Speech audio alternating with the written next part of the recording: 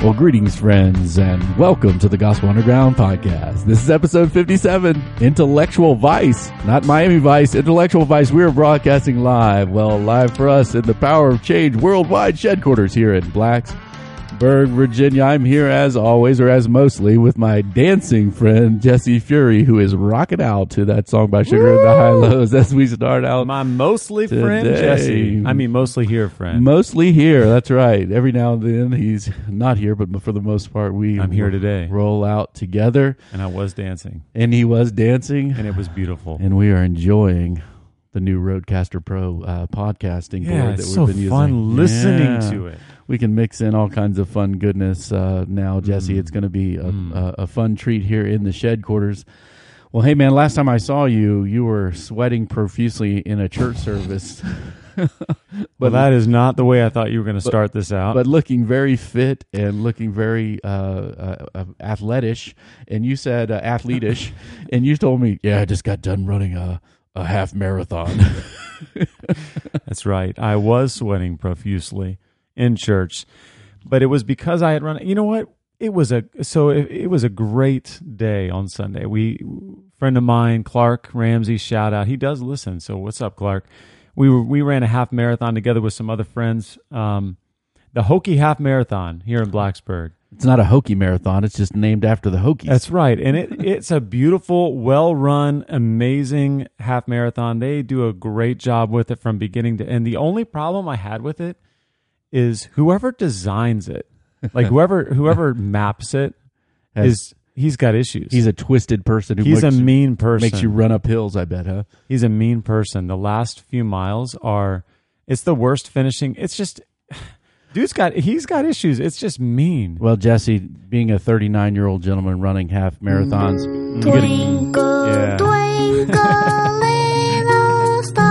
you get a gold star for that. Are you giving me a star? I'm giving you a star today. I almost did fall asleep in the middle of the run. I was so tired. The only thing marathonish I did this week was cooking a pork butt. This is what happened to me Monday. My wife said, "Hey, Kroger has these pork shoulders, right? You guys know when you say pork butt, it's not actually the bottom. Go get a butt. It's not the bottom of a pig like its butt. It's actually its shoulder.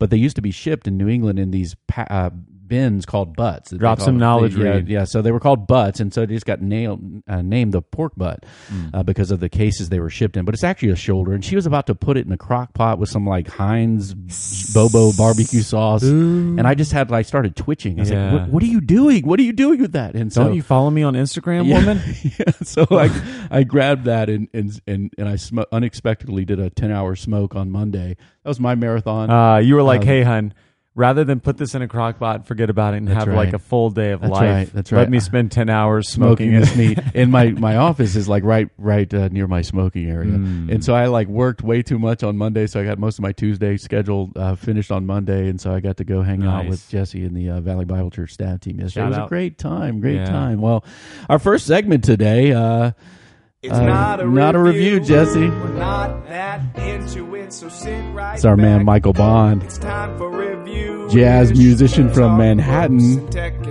Jersey. But don't care enough to write anything. It's not a review. All right, Jesse, you just put on some Terminator-looking shades, man. Tell me what's going on here. That song. I'm reviewishing my new sunglasses, my new shades.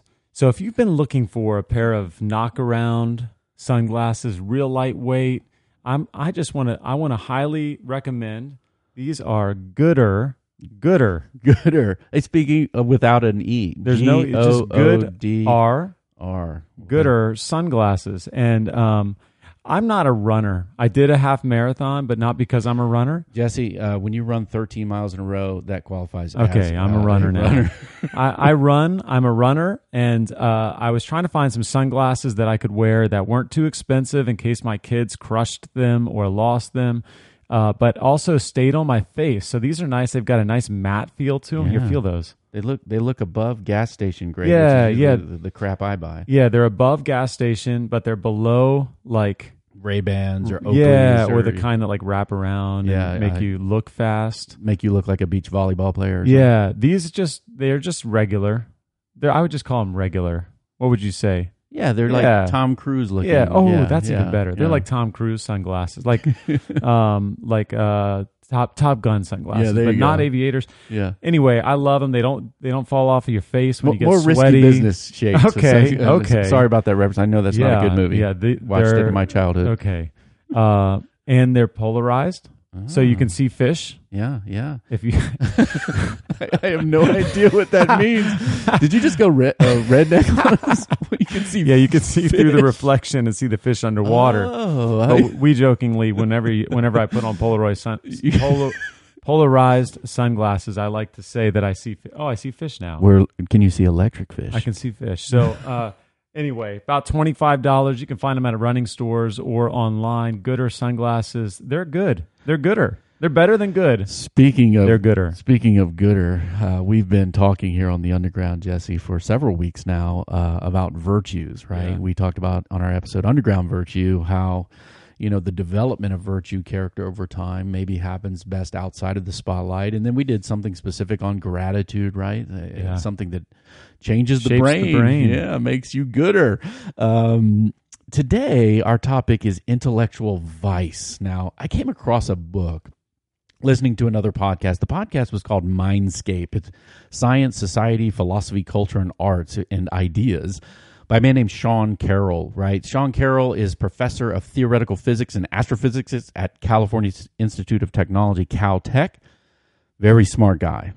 He's doing things on the foundations of quantum reality right now. It's his research. How about that? Well, he had an interview on August 26th with a gentleman from England named Kasim Kassam, about a book called Intellectual Vices and what to do about them. Now, the Kassam is a philosopher. He has his PhD in philosophy from Oxford. He's professor of philosophy at the University of Warwick. Apparently, his family's from India, Gujarati, for my Indian family out there. And obviously highly philosophically educated. And so he's held faculty positions at Cambridge, University College of London. Now, the interesting thing about this podcast and about his book, I picked up his book and I read it. Well, I read probably 75% of it, called Vices of the Mind is the name of the book, 2019 Oxford Press publication. And we talked about virtues. And in virtues, Jesse, you shared with us, the concept, right? A virtue is something makes a human being, right? A gooder person. A gooder human being. And a vice, let's say, is kind of the opposite. It kind of hinders human flourishing or human goodness, and it's counter to what we ought to be. Now, this word ought, right, is going to be important for us today because when we say something is a vice, right, we kind of bring up some categories that help us in our understanding. First is that of something being praiseworthy or laudable or laudability. That would be something that's a virtue, right? Wow, Jesse, you are a very humble guy. Thank you. Or hey, you're gooder in your humility than most, right? When we talk about vices, right, it's something that's blameworthy, meaning that you're kind of culpable for this reality in your life. And we're not talking here today about just having bad character traits, but certain vices related to the way we think, or what Kassam calls vices of the mind. Now, he uses the term because he's a philosopher and he's really smart, has degrees. He has a curriculum vitae. So he has to use words like, he calls them epistemic vices. Now, this comes from the Greek word episteme, where we get the word epistemology from, or the study of knowledge, or how we know things. And now he builds this definition of what he calls epistemic vices in his preface to the book. The first few pages that don't even get actual page numbers, the little Roman numeral pages. And he says this: epistemic vices get in the way of knowledge or knowing things. They keep us from sharing and growing in knowledge, and they have disastrous consequences. And this is something he's going to get after in this book in the political realm. Obviously, he's English. He's living in Western civilization, so he's going after, Boris Johnson, Donald Trump kind of stuff in the book. Now, at first I thought maybe he's just a political hack and he's making up this intellectual vice stuff in order to go after people he thinks are stupid. A little bit of that in the book, but he says this: epistemic vices are intellectual defects that get in the way of knowledge. And the point of calling them vices is to suggest, and this is very important in his argument, that they are blameworthy or in some other sense reprehensible.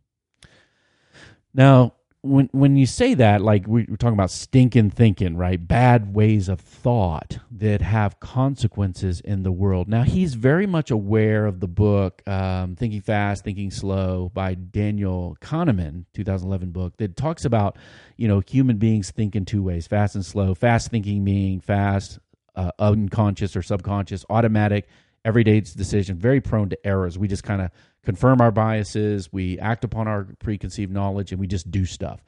And then he calls something slow thinking. This is slow, deliberative, conscious, giving effort, giving complex decisions, and more reliable. So Kassam is aware of this kind of fast and slow thinking.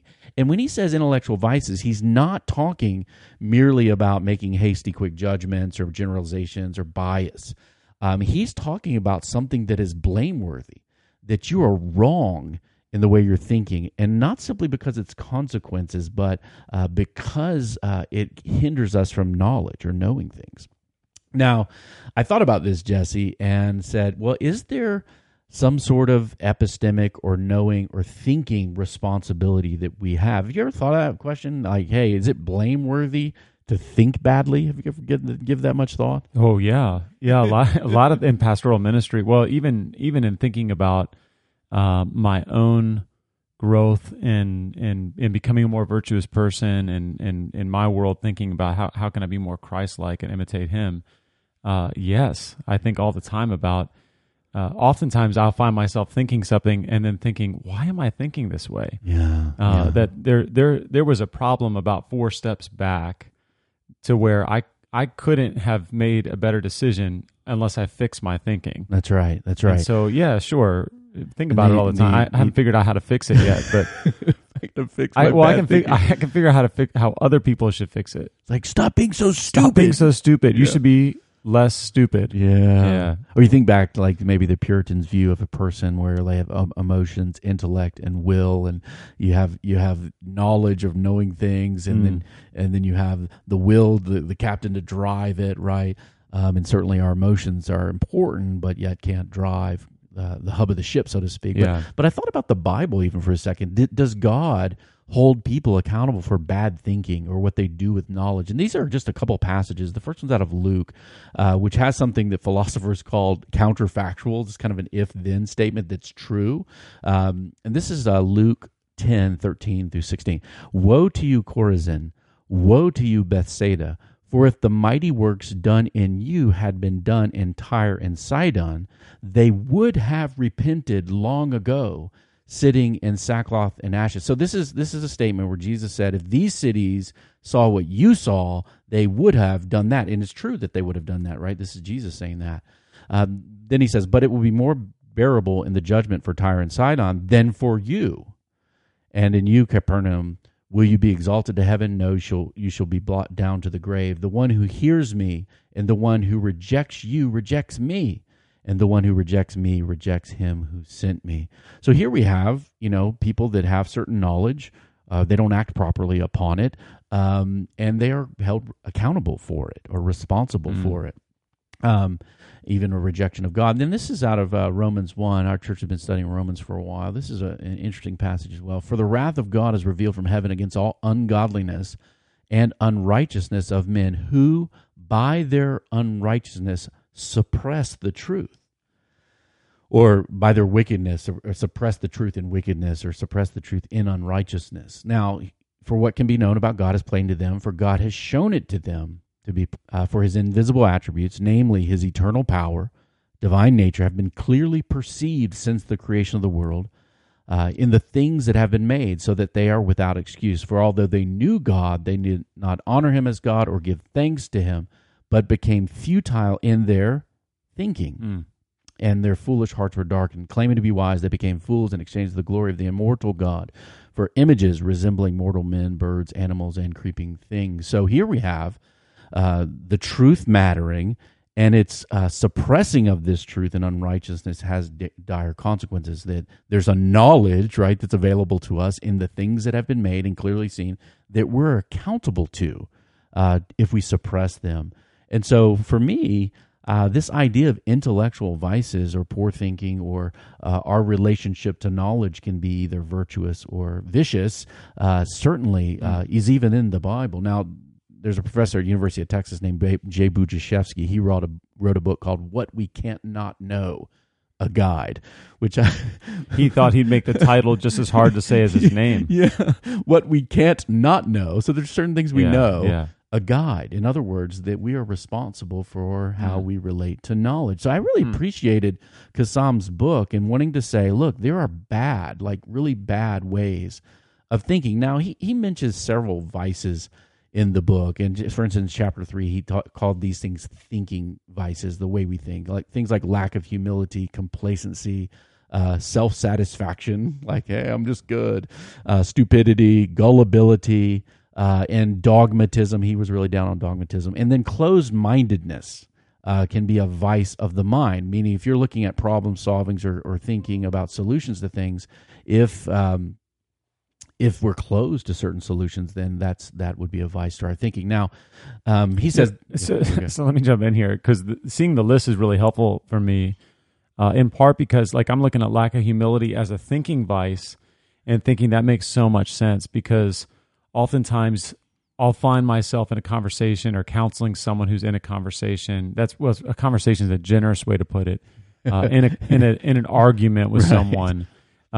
Someone brings up something that they don't, that they disagree with, and they're battling out here in the front, right? Where I'm looking at it, going, "This is you're never going to convince this person, because this person, there's a lack of humility. They're not actually able to hear what you're saying. Like, we're going to need to go back a few steps and get at, there's something going on. There's a vice in their way of thinking. This is helpful. Now, I do notice stupidity is on there, so it does. I guess I was right to just say something. Yeah, stupid is as stupid does. That seems a little bit harsh. I mean, what if you're just stupid? Yeah, I guess this is like you're culpable for your own stupidity. You're culpable for maybe say willful ignorance. Okay, like, hey, okay. I'm. So this isn't like, he's not saying some people have lower IQ.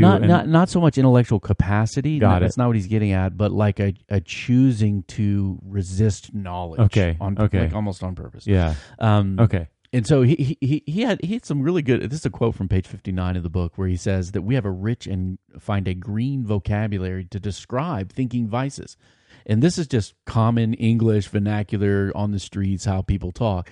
Thinking can be wishful, dogmatic, illogical, biased, irrational, confused, perverse, blinkered. Blinkered, I don't know what that means. Modeled, careless, or superstitious, right?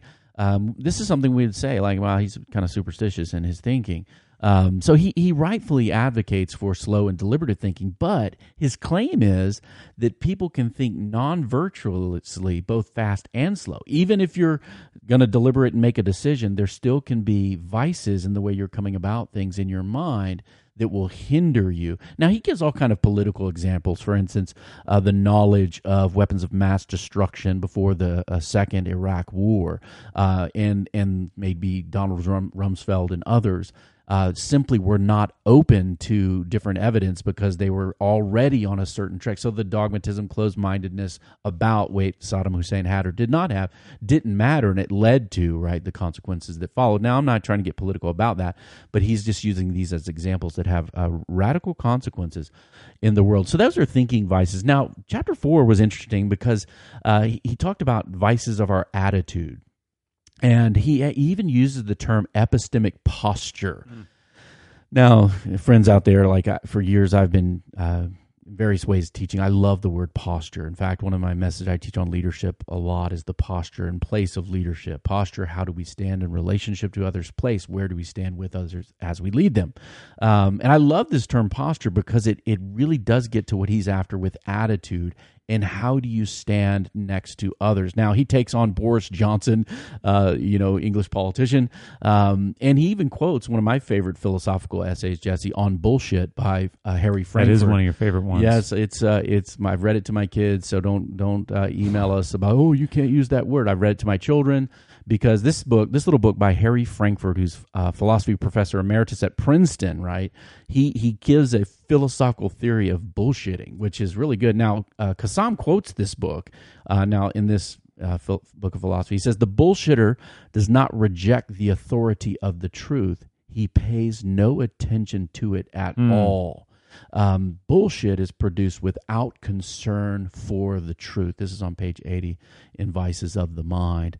And what he's getting at there is this is a posture that says, I don't care what the truth is. I'm just trying to accomplish things without any regard or concern for what's true. So he calls this a posture, epistemic posture, or an attitude where you can have contempt for other people or other ideas. Just hate it, right? I just hate that, so I'm just going to stand this way in relation to it. And that affects the way you think about other people. We see this in racial bias and bigotry and prejudice, right? Contemptuousness, arrogance, right?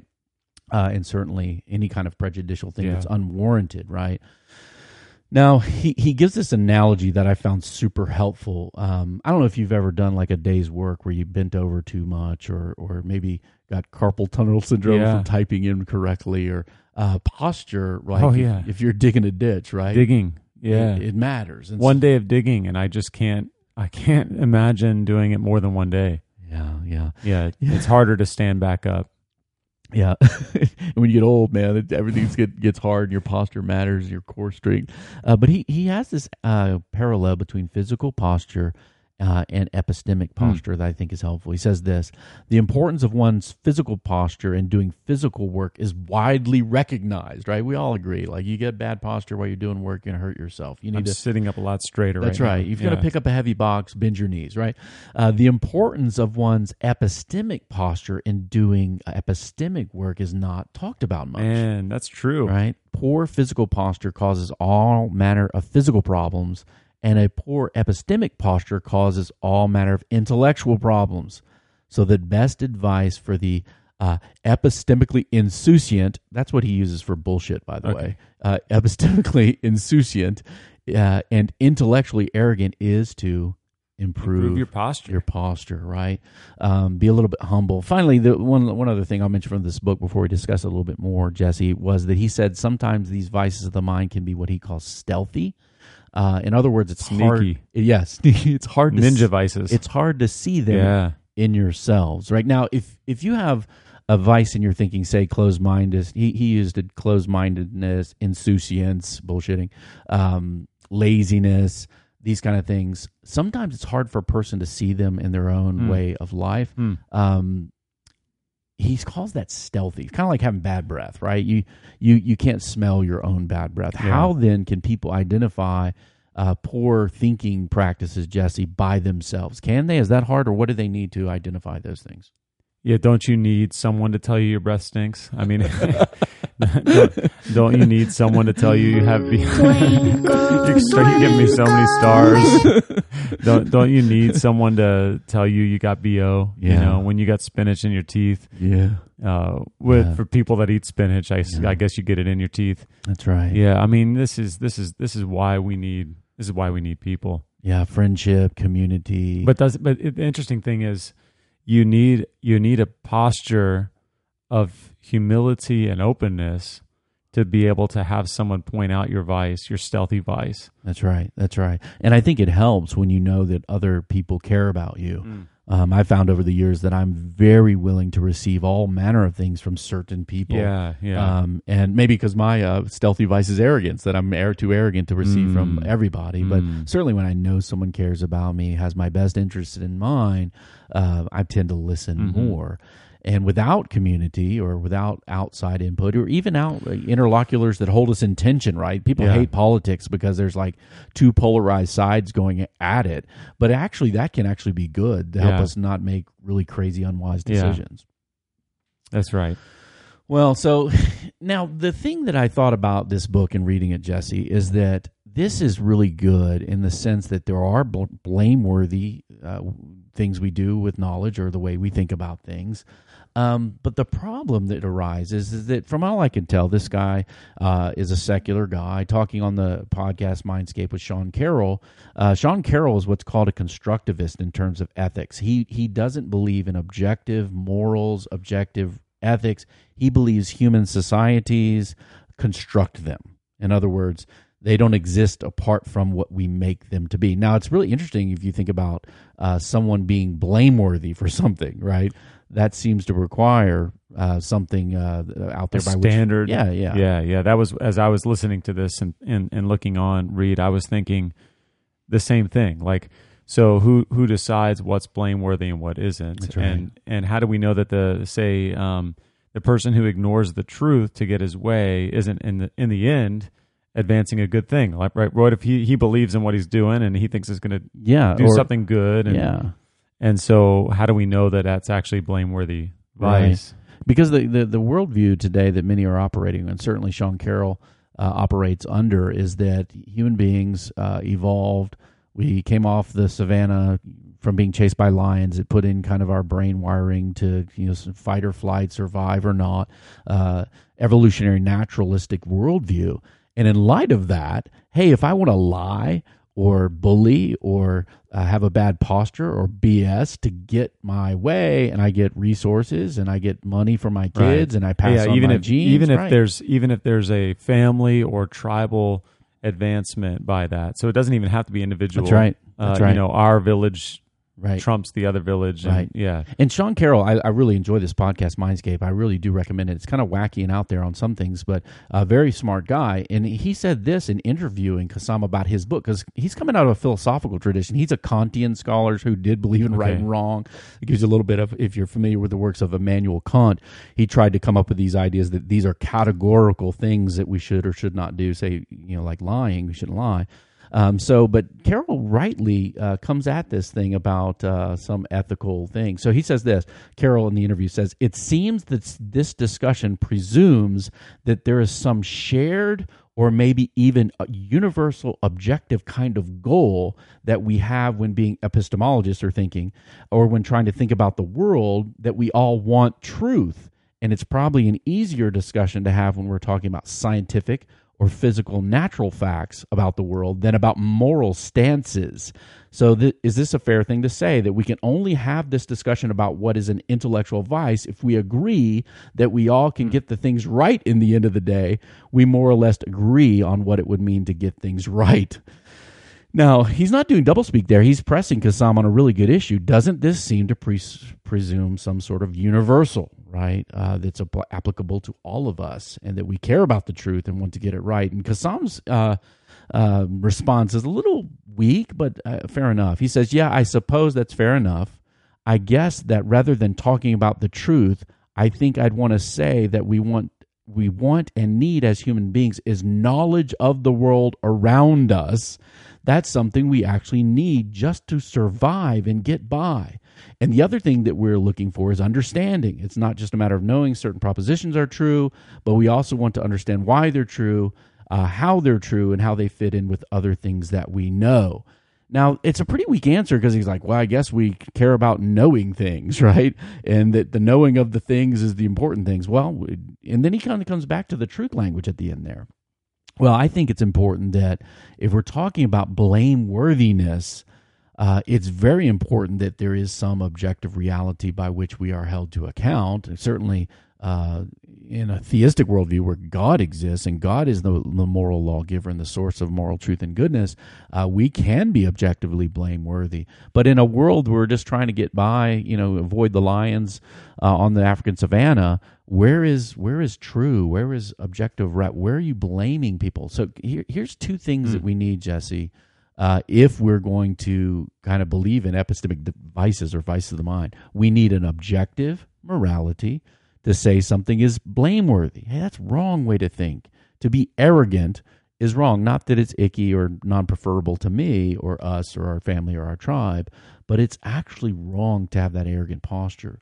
And then secondly, not only you need some sort of universal, you also need some sort of will and doability for life, okay? Not simply a mechanistic materialism. We need some sort of agency. Agency, yeah. You can call it free will, you can call it conscious will, decision-making, but if we don't have that, if we are simply mechanisms, then there is no blameworthiness to our thinking at all. Now, for instance, Sam Harris, a popular atheist, neuroscientist, philosopher, very popular podcaster as well, he argues, he has a whole book about how the free will is an illusion fostered upon us by our brains, and that if mechanistic materialism or naturalism, that space, time, energy is all there is, that's what Harris believes. If that's all there is no free will. Right. Everything is a continuing cause and effect, reaction and action and reaction from the beginning of the formation of the universe until now. There is no agency in it. And so if you're going to have, bullshit and that being a bad thing, you have to have the ability to not do it, and to live more of a praiseworthy way or virtuous way. And to know that it's wrong, to know that there's a standard, right. that it transgresses. That's right. Now, he seems concerned, Kassam does, about closed and open-mindedness, right? Closed-mindedness being bad, open-mindedness being good. Jesse, have you ever heard any kind of discussions of this kind of open-minded? You should be open-minded, and kind of what kind of discussions have you been privy to or part of? Oh, man. Well, I mean, open-mindedness is seen, I would say, as kind of a universally good thing in my context, especially in a college world where most professors want to bring students in and then open their minds, say you think you know things, but really you need to have a more open mind. So in my context, mostly I've seen it as a universal virtue. Something that makes somebody better. The open-minded people are the good people. Yeah. Yeah. And so even as I'm thinking about this, the concept of virtue and vice is that there's the philosophical context that there's a spectrum, and on either sides of the spectrum are where we go into vice, and then in the mean or the middle is kind of Aristotelian virtue ethics, the golden mean, and it kind of works with open-mindedness, right? So if you go too far on one side, you're gullible, right? You're so open-minded that you're not holding on to anything, and then you go on the other side, and perhaps you're closed-minded about everything, rigid, dogmatic about every single thing in the universe. And so there's some mean in the middle where open-mindedness is virtuous, but not too open-minded. Yeah. How about closed-mindedness? That's usually seen as a bad thing, say, in a university. Right. You grew up closed-minded. We're here to help you, right? Yeah. The interesting thing for me about closed-mindedness, it is both a virtue and a vice depending on the context. For instance, if you have a closed mind and use that to have ethical courage, for instance, say no, the Germans should not kill people because of their religious ethno-identity, that's virtuous, right? I'm not moving off this. Here I stand, I can do no other. You make a stand for what is right. We're lauding people today for standing up for whatever they believe in, climate change, whatever it might be, pro-life. Closed-mindedness on an issue can be a virtue. Yeah. Now, in problem solving, which needs creativity and sometimes solutions that are not yet known, it can be a vice, right? You're just closed to certain solutions so you can't see them creatively. Now, there are kind of these popular cliches you run into like this. This is kind of bumper sticker crap. The mind is like a parachute. It only works if it's open. Mm-hmm. I don't know if you run into that one or not, but I find that pretty funny. Yeah.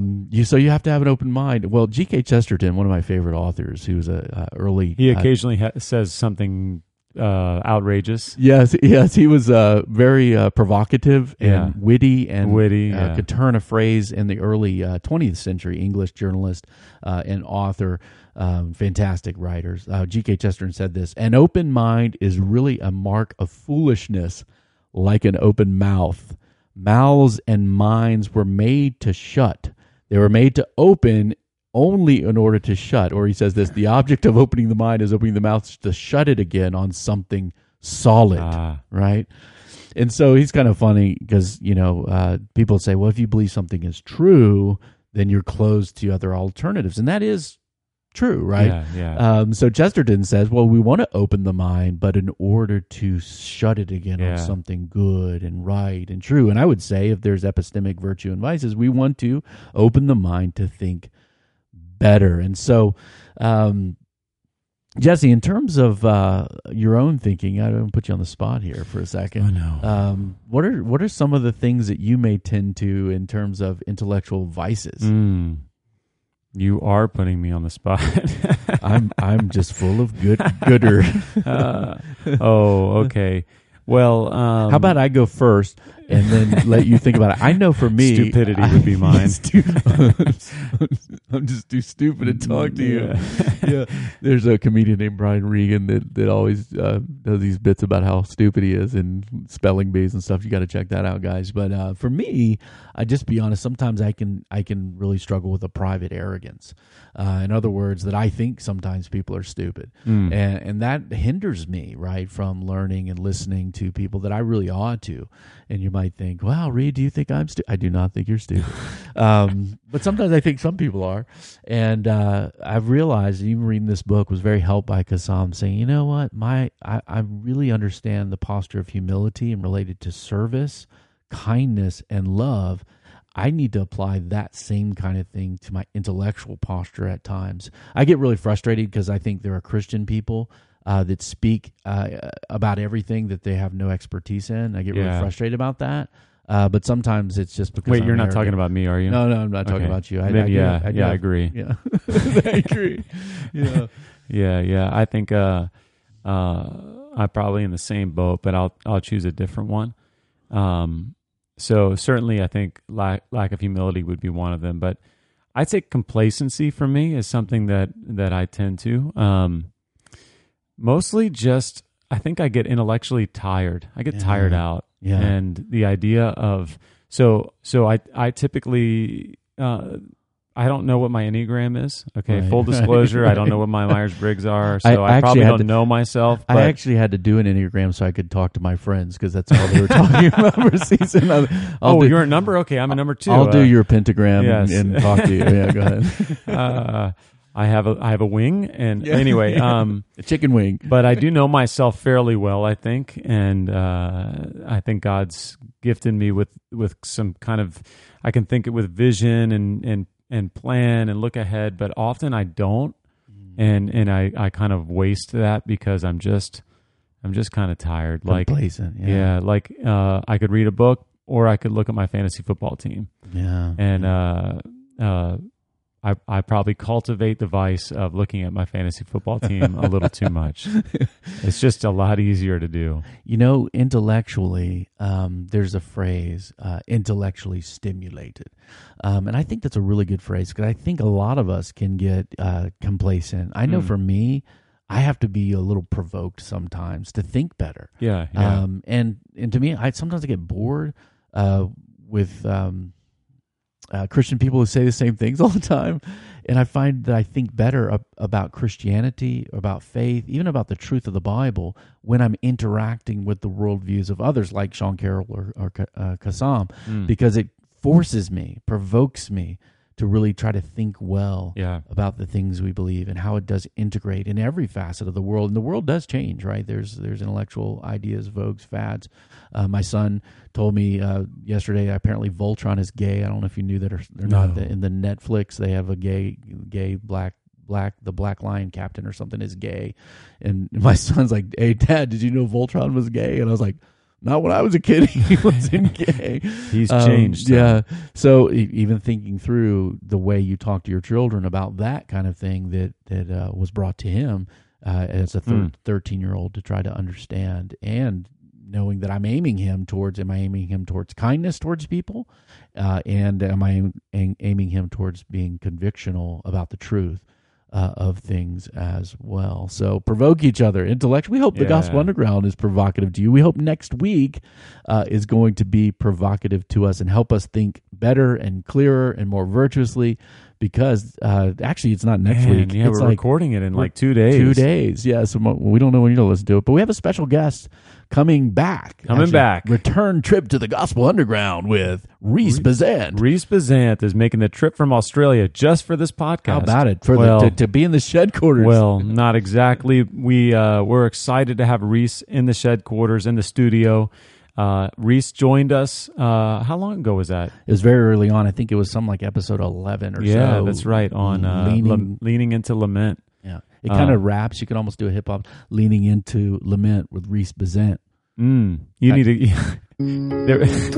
No star for me. No star. Well, I don't have control of it, but yeah. If I had control, that would. Yeah. We're excited to have Reese back in. He's in the States for a conference in New England, is making a special trip down here, doing our little Saturday afternoon conference on virtue, where he'll be speaking about his newest book, Oxford University Press, Jonathan Edwards, or Edwards the Mentor, which is excellent. I'm almost finished. He's a Jonathan Edwards scholar. He's an Edwards scholar, church historian, theologian. He's the Dean of Missional Theology at Ridley College in Melbourne, Australia. He's an Anglican brother. He's got a really great Australian accent. Tune in just to listen. And he's going to join us, and he'll be talking about some about his new book, but essentially he'll be talking about mentoring as a means of becoming more virtuous. Wow. And so, we're excited to have him in 2 days. Wow. Hey, doesn't matter the topic. Bonus. Doesn't matter the topic. He's speaking Australian up in here, man. It's going to be great. Put another shrimp on the bobby. Yeah. There's nothing less Australian than Foster's beer in the Outback Steakhouse. I'm stocking up the house right now with Tim Tams and Foster's beer. That's right. Well, thank you guys for listening today. The Gospel Underground is a joint production of Power of Change and the Bonhoeffer House. Review us on iTunes. 5 stars are acceptable and growing. Send your comments, feedback, and questions that you might want us to take up here on the Underground to info@gospelunderground.org. We are a dialogue taking place on the borderlands between the church and culture. We hope you see you out there. Peace. Peace.